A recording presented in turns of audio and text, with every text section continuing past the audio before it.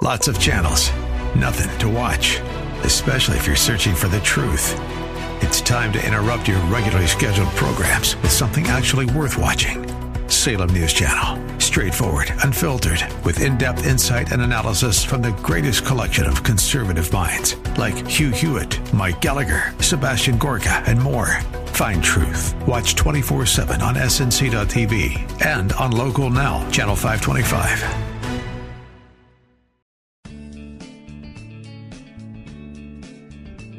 Grace and peace to you, and welcome to Reaching for Real Life with Sean Azzaro, the senior pastor of River City Community Church in San Antonio, Texas. As this is a church that exists to help people just like you find the real life you were created for and find it to the full. And that's what Jesus promised in John 10:10. And today a special message Pastor Sean Azzaro delivered for the Advent season with the hope that comes with Christmas. We're all hungry for something more. We long for it. We go to great lengths to try to fill the emptiness, and yet it remains. Find out what Jesus says will satisfy your hunger. RealLife.org has this full message, sermon notes, and series available for free. But if you feel led to bless this listener-supported radio ministry, then we hope you do. There's a place to give at RealLife.org. The series is called In the Flesh. Today it's part 1 of the message called The Source. Pastor Sean Azzaro is teaching from the book of John. It's time for Reaching for Real Life Radio. Series is called In the Flesh because we are celebrating this idea, we are remembering, we are examining this idea of Jesus Christ come in the flesh and what that is for us. If you have your Bibles, turn to John chapter 1. One of the things as I was preparing for this week's message I thought about is kind of hunger and inner drive that people have, because we all do. There's just something in us, we want something for our lives, don't we? I recently had a guy I know who went through just a very painful divorce. I don't know that there's a non-painful divorce. But he went through, and it was interesting, and I've seen this with a number of different people. He began in social media and stuff showing pictures of himself at the gym, pictures working out, pictures and kind of, I don't know if you've seen that before. And I don't want to make fun of anybody taking pictures at the gym. Although I've been to the gym, the gyms I've been to have mirrors. I'm not taking pictures of that. Okay, I'm not sending you any pictures of this, okay? That's not happening. But it's interesting because, he's working towards some goals. And it's just, you can see that so often when one area of our life is broken or is hurting or feels like a failure or it didn't go the way we'd hoped, it's like we look for other areas where there can be achievement, advancement. There's something in us that hungers for something to go right. In fact, in the Sermon on the Mount, remember what Jesus said? Blessed are those who hunger and thirst for righteousness. We hunger and thirst for rightness, things to be as God intended them to be. And that's a gift. That's something we're supposed to. We hunger and thirst for righteousness. Universally, I think we are all hungry for something. We've all used the phrase, like at work, a new employee or something, we say, man, he's really hungry. Or someone is working, he wants it, he's hungry. We talk about it when we talk about sports. Which team wants it the most? Who's the most hungry? There's an inner drive, an inner something. What is it? Where does it come from? I want to suggest that while it can be twisted and turned, and it often is twisted and turned in unhealthy ways, I want to suggest it's something that originally is from God, and we're supposed to have that hunger. Where we satisfy it makes all the difference in the world. Now remember, we're in John chapter 1. I'm going to pick up at verse 1. We read this, in the beginning was the Word, and the Word was with God, and the Word was God. He was with God in the beginning. Remember last week, we looked at that unique title, because we come to find out he's talking about Jesus, but calling him the Word, the Logos, the Word. He's the message, the Word, the message. And we made a very important distinction. He is not the messenger. This is not a grammatical error. He's not the messenger. He's the message. He is the message. Remember, we learned that the answer to your biggest questions about God are found in the person of Jesus. And then we see who God really is. We see what he's like. We see his vision for our lives. We get a glimpse in ways that we can understand and we can relate to. That's the power of him being the Word. And then we go on and we're told, through him all things were made. Without him, nothing was made that's been made. Look at this phrase. In him was life. I want you to note that. In him was life, and that life was the light of all mankind. Now skip down to verse 11 because we're given a little more distinction. He came to that which was his own, but his own did not receive him. Yet to all who did receive him, to those who believed in his name, he gave the right to become children of God. Children born not of natural descent, nor of human decision, nor of a husband's will, but born of God. The Word became flesh and made his dwelling among us. We've seen his glory, the glory of the one and only Son who came from the Father, full of grace and truth. Lord, thank you for your word. I pray that you would speak to us today. Let us hear what you want to say. In Jesus' name, amen. Now, what we learn is that this one that we're talking about, that John's presenting to us, this one, the Word, became flesh and lived among us so that we could see and experience God's amazing gift of life. In fact, he is described as the giver of life. In him was life, and that life was the light of men. These verses describe him as giver in two different ways, actually. First, giver of life as creator. It says, by him was everything made. Actually, the way it actually says it was, through him all things were made. Without him nothing was made that has been made. So he is giver of life as creator. He spoke it all into being. Now, we get into arguments about this culturally, about creation, right? It's like, wait a minute. If you're going to be a believer, then you have to suspend all intellectual pursuit. You have to kind of just suspend your intellect and just buy this thing because you're denouncing all of science and you're going contrary to all of scientific thought and understanding. I do want to suggest something to you. If you ask any scientist, I don't care, the most hardcore evolutionary biologist, geneticist, whatever scientific discipline you want to pursue, you get that person and you corner them. Okay, you don't do it in public. Okay, don't do it in public. They could not deal with this. You corner them and you start asking questions. Okay, how did that happen? How did that happen? Where did that come from? Where did that come from? Where did that come from? Well, we think, okay, you think, but where did that come from? Eventually, they're going to get to the place where he says, we don't know. We don't know. Because they're all going to have to point to a mysterious and unexplainable origin. When you talk about the Big Bang, they're going to explain something. And when you say, okay, what caused the Big Bang? If something exploded, where did the elements that exploded come from? We don't know. Richard Dawkins was actually pushed to the place where he said, I don't know, maybe aliens implanted something. But it couldn't be a creator. Well, no. But the aliens did it. I mean, when you stop and you realize this, there's a whole lot of non-science in our scientific understandings. I mean, when you stop and think about the theories of origin, there's this bias. There's this thing that is set up as the beginning. And really, if you really look at it and are honest, you recognize so much of evolutionary science, so much of the science of naturalism and origins starts with this premise. Since there couldn't have been a creator, then this must have. And really, it's like, well, it's unthinkable to think of a creator because we can't see him. What is the evidence of this creator? And I would say the creation. The evidence of a creator is the creation. And that's true with anything. It'd be like, I'll tell you, if we drove a car in here, just put a car right here, nice new, brand new car, and I start to say to you, you need to explain to me the origin of this, but it couldn't have been a creator, there could be no designer, there could be no manufacturer. That's unthinkable.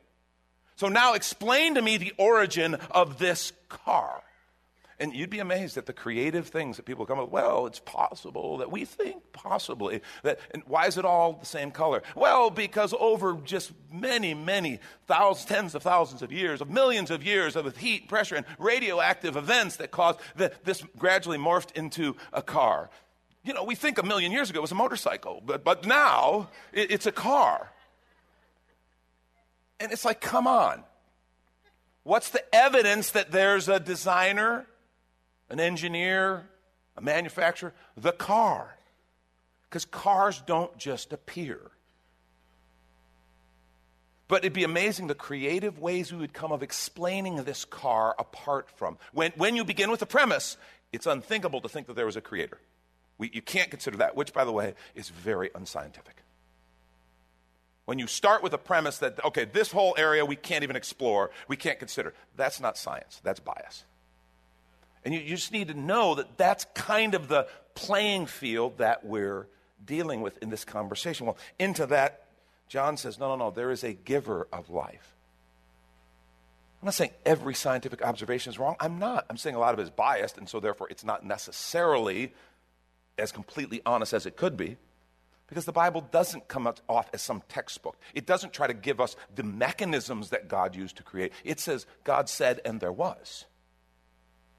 It says there is a designer and there's a creator. It doesn't tell exactly the mechanisms he used for creation. And there can be a lot of discussion and a lot of differing opinions on how that happened. But what the Scripture's clear on is that there was a creator. And John says, this Jesus was there. He's the giver of life as creator. He spoke it into being.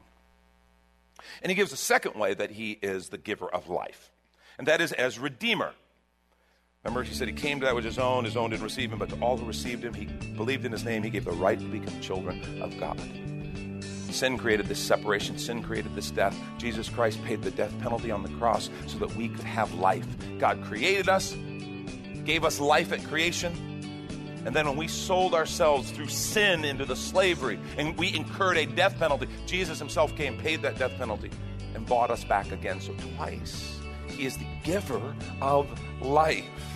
And this is when we take a quick minute to remind you, you're listening to Reaching for Real Life with Pastor Sean Azzaro, the listener-supported ministry of River City Community Church, in this message called The Source from the series In the Flesh, which is available right now on the sermon page at reallife.org. And while you're there, if you've been blessed by this teaching, your gift of any amount helps this radio ministry continue to help others. Just find the Give tab at reallife.org. And Pastor Sean Azzaro, now an author, invites you to check out his brand new book. 302 Books, a division of Salem Media Group, presents A Pilgrim's Guide to the Spirit-Filled Life, Rediscovering the Gift of the Spirit, authored by Sean Azzaro, pastor of River City Community Church in San Antonio, Texas. Growing up in and around Pentecostal churches, I really learned to appreciate the role of the Spirit in the life of the believer. But I also saw what I considered to be imbalance and excess in some of our churches when it came to how we taught about the infilling. Now available at Amazon.com, Sean Azzaro shares his most requested teaching and radio broadcast series in a devotional form, encouraging you to embrace the Spirit-filled life. I wrote in a devotional style to encourage readers to examine the Scripture with fresh eyes and make room for the Lord to speak about the role of the Spirit in our lives. The goal of the whole book is to simply make you hungry for more of the Spirit. Order your copy of A Pilgrim's Guide to the Spirit-Filled Life by Sean Azzaro today at Amazon or reachingforreallife.org. And now back to the message, The Source. This is Reaching for Real Life Radio. But I want to suggest there's a little more. If we look down in the passage a little more, John, I think, gives us a look at a third way that Jesus is the giver of life. And that's what I want to focus on a little bit this morning. Pick up at verse 29. The next day, John, this is John the Baptist, saw Jesus coming towards him. And he said, "Look, the Lamb of God who takes away the sin of the world." That's that second giver of life, the Redeemer. This is the one I meant when I said a man who comes after me surpassed me because he was before me. I myself didn't know him, but the reason I came baptized with waters was that he might be revealed to Israel. So John's telling about his mission. I was a forerunner to another. Then John gave this testimony. It's very important. I saw the Spirit come down from heaven as a dove and remain on him. And I myself didn't know him, but the one who sent me to baptize with water told me, this is God. By his Spirit he revealed to John. He told me this: the man on whom you see the Spirit come down and remain is the one, listen, who will baptize with the Holy Spirit. He will baptize with the Holy Spirit. I've seen and I testify that this is God's chosen one. This idea of the baptism of the Holy Spirit, I want to suggest, is a third way that he is on an ongoing basis the giver of life. Jesus said himself in John 7, beginning in verse 37, we're told, on the last great day of the festival, Jesus stood and said in a loud voice, listen, let anyone who's thirsty come to me and drink. Whoever believes in me, as Scripture has said, rivers of living water will flow from within them. By this he meant the Spirit, whom those who believed in him were later to receive. Up to that time, the Spirit had not been given since Jesus had not been glorified. He was going to pour out his Spirit, and that Spirit would be like a river flowing from us, an ongoing, continually renewing and refreshing sense of God's presence that would flow through those who believed in him. That's the power of the Spirit. His Spirit resident in us is like that continual refreshing flow of water or spiritual life. Think of that. He's the giver of life. This is spiritual life resident in us. I think this is extremely important, and I believe it's a game changer. In this world where we are constantly trying to quench a thirst, where we are trying to satisfy a hunger somewhere with something, this idea that he is an ongoing source of life and supply is critical. I want to suggest to us, because of his Spirit resident in us, in me, in you, it's not correct to simply say, he gave me life.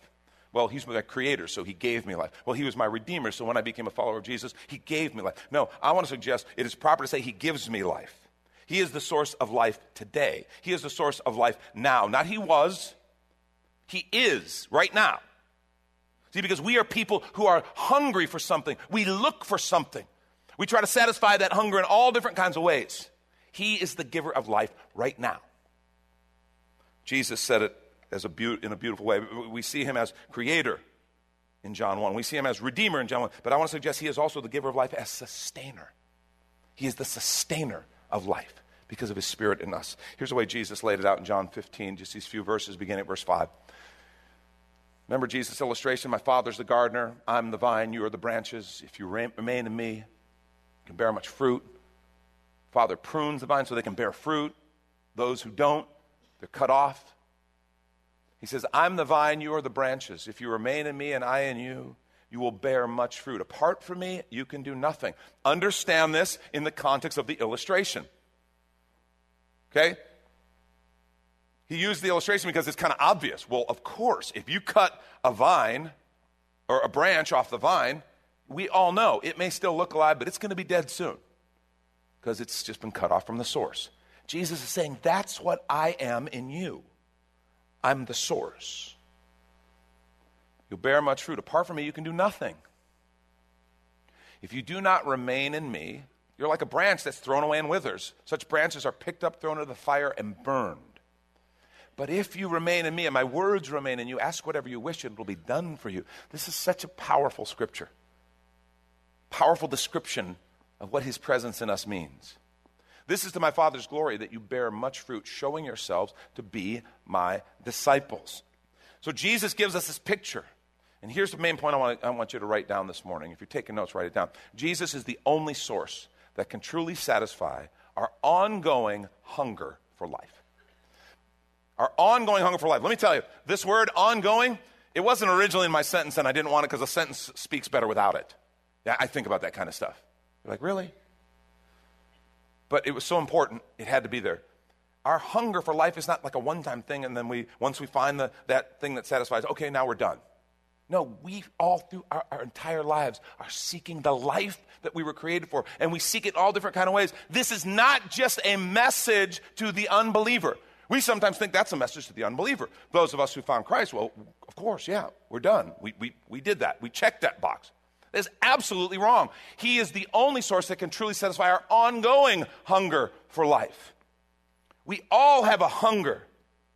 Paul said, remember in Acts 17:28, he said, in him we live, in him we move, and we have our being.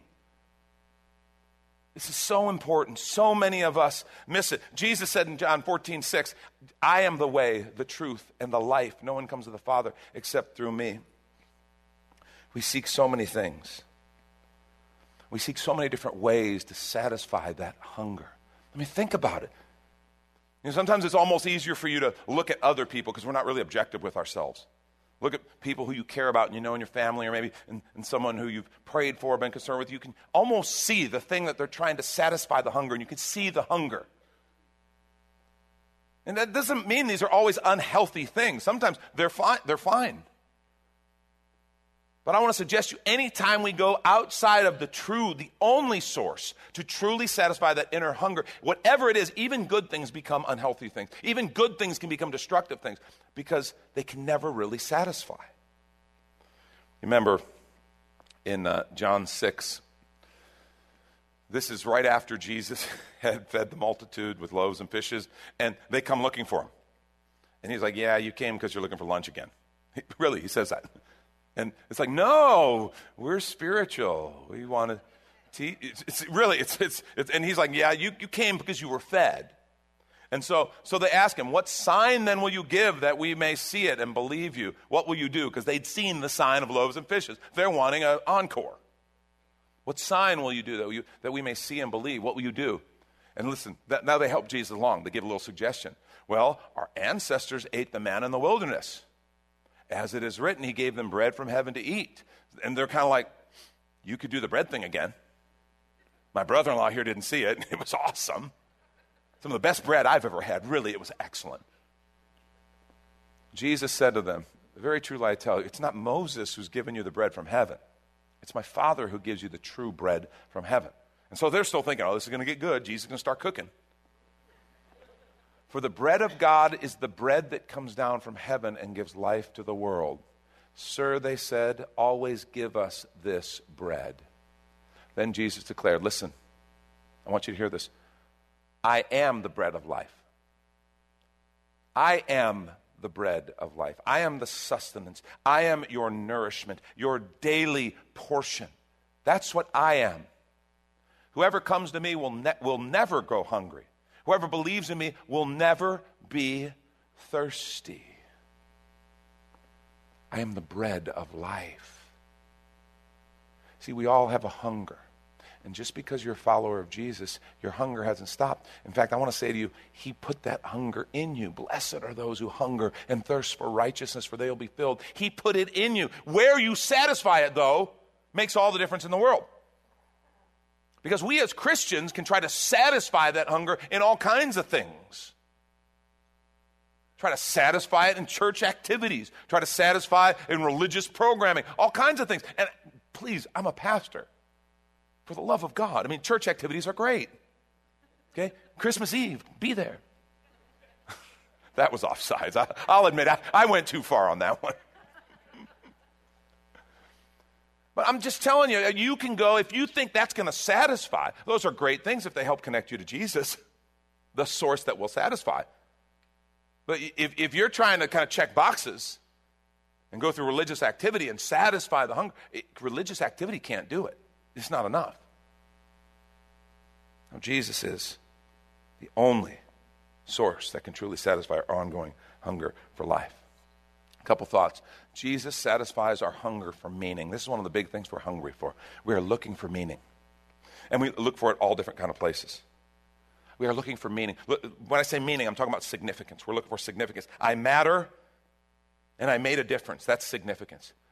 I mattered. We all want to matter. We want our life to matter. We want to know we made a difference. It wasn't just about kind of going to work, do the week, and kind of get it over with as quick as possible, try to enjoy the weekend as much as possible, and then start it all over again just to get to the next weekend. See, that's a rat race none of us really wants to be a part of, but if we're honest, far too many of us are. And something in us hungers for significance and purpose. Purpose is that thing that says, I did something important and worthwhile. It's one of our biggest perceived needs. You know that significance and purpose? If you ask people, kind of in that quiet moment where we're reflective and honest, that desire for meaning, significance, and purpose is a big deal. And we achieve it, we pursue it all different kind of ways. We do it through work and achievement. You know, I'll have significance and meaning and purpose if I achieve this next level. If I get this promotion, if I get this career, if I can achieve these things, if I can get this high, then I will be significant. Then I'll have meaning. We do it through money. When I get enough money, then people will see me differently, and I'll be up here. I'll be in this upper echelon. I'll be able to do these things. I'll be empowered. I'll be secure. I'll have all these different things because I have enough money. And we look for that sense of purpose and meaning. Education. If I get enough letters after my name, people look at me with respect. And what I say will matter. And I'll be up here because I want to be important. I want meaning. I want significance. Connections. If I know the right people, if I hang with the right people, if I'm in that crowd or that group, Then I'll really have achieved. One of the saddest people in the world to talk to. And listen to me. One of the saddest people is the person who spent their life climbing the ladder and they make it to the top. And then they realize that ladder was leaning against the wrong building the whole time. They realize I made it to the top of something at the end of the day doesn't matter. Who cares? Yeah, I got more toys. I got more money. My name's on the door. Big deal. I'm still me. I still have this hunger, and it's still not satisfied. See, Jesus will satisfy our hunger for purpose, for meaning, and significance. That's Pastor Sean Azzaro. You've been listening to Reaching for Real Life Radio. And if you'd like to hear this full message in the series In the Flesh, it's available right now on demand at reallife.org. And while you're there, we'd appreciate your feedback. You can leave us a note on our Contact Us page. Or even better, your financial gift helps this radio ministry continue. Find that Give tab at reallife.org. But of course, you're invited to visit and join us at River City Community Church, located on Lookout Road right behind Rotama Park, next to the Real Life Amphitheater. If you'd like to call the church, the number is 210-490-5262. As Reaching for Real Life Radio is a service of River City Community Church. We hope you join us again next time as you travel the road to real life.